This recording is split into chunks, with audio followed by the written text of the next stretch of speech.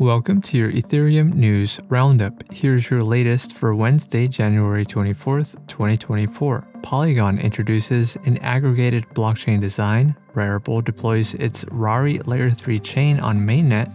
OP Labs open sources an ecosystem repository. And AggLayer delays its restaking window.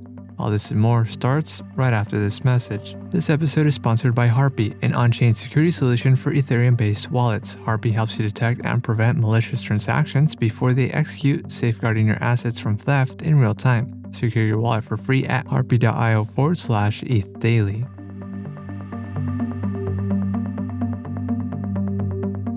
Polygon introduced the aggregation layer, a new blockchain architecture that unifies liquidity for a network of chains and addresses the limitations of monolithic and modular designs. Monolithic chains are known for their scalability and unified liquidity, but often rely on centralized infrastructure.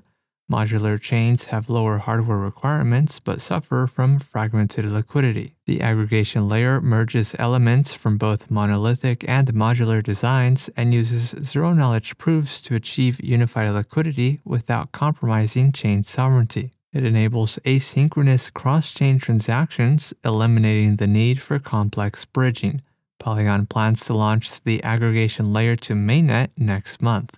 NFT marketplace Rarible launched Rari Chain to mainnet, a Layer 3 chain built on the Arbitrum Orbit tech stack. The chain features embedded royalties at the sequencer level and ensures that transactions that attempt to bypass royalty payments are automatically reverted, thereby guaranteeing the enforcement of royalty fees. Rari Chain offers a low-cost, fast, and adaptable chain for building NFT use cases. Initial infrastructure on the chain includes integrations from Caldera, Celestia, Descent, Gelato, Rainbow, ThirdWeb, and Wallet Connect. Rarible also plans to establish a creator fund, which will be funded from sequencer fees. OP Labs introduced the Ecosystem Repository, an open-source code repo for developers building with the OP stack. The repository includes a range of resources such as libraries, utilities, and sample code, including a bridge application that can be used as a template for creating bridge protocols. It also features tools for monitoring network pairs and the deployment addresses of Layer 1 and Layer 2 smart contracts. Developers can use the repository for insights on interacting with protocols and infrastructure on Optimism.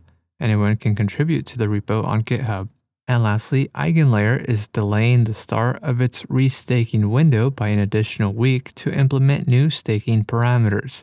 AggLayer is removing its 200,000 ETH cap per liquid staking token and is instead imposing a 33% cap on restaking points earned for each liquid staking token or liquid restaking token. 3 new tokens, Staked Fraxed ETH, METH, and LSETH, will still be added during the restaking window. Users will be able to restake their tokens starting on February 5th at 12 p.m. Pacific Time. The window closes 4 days later on February 9th. In other news, EtherFi launches a vampire attack, Avial integrates Celestia data availability into its Layer 2, and the Prism team shares feedback on proposed Pectra EIPs.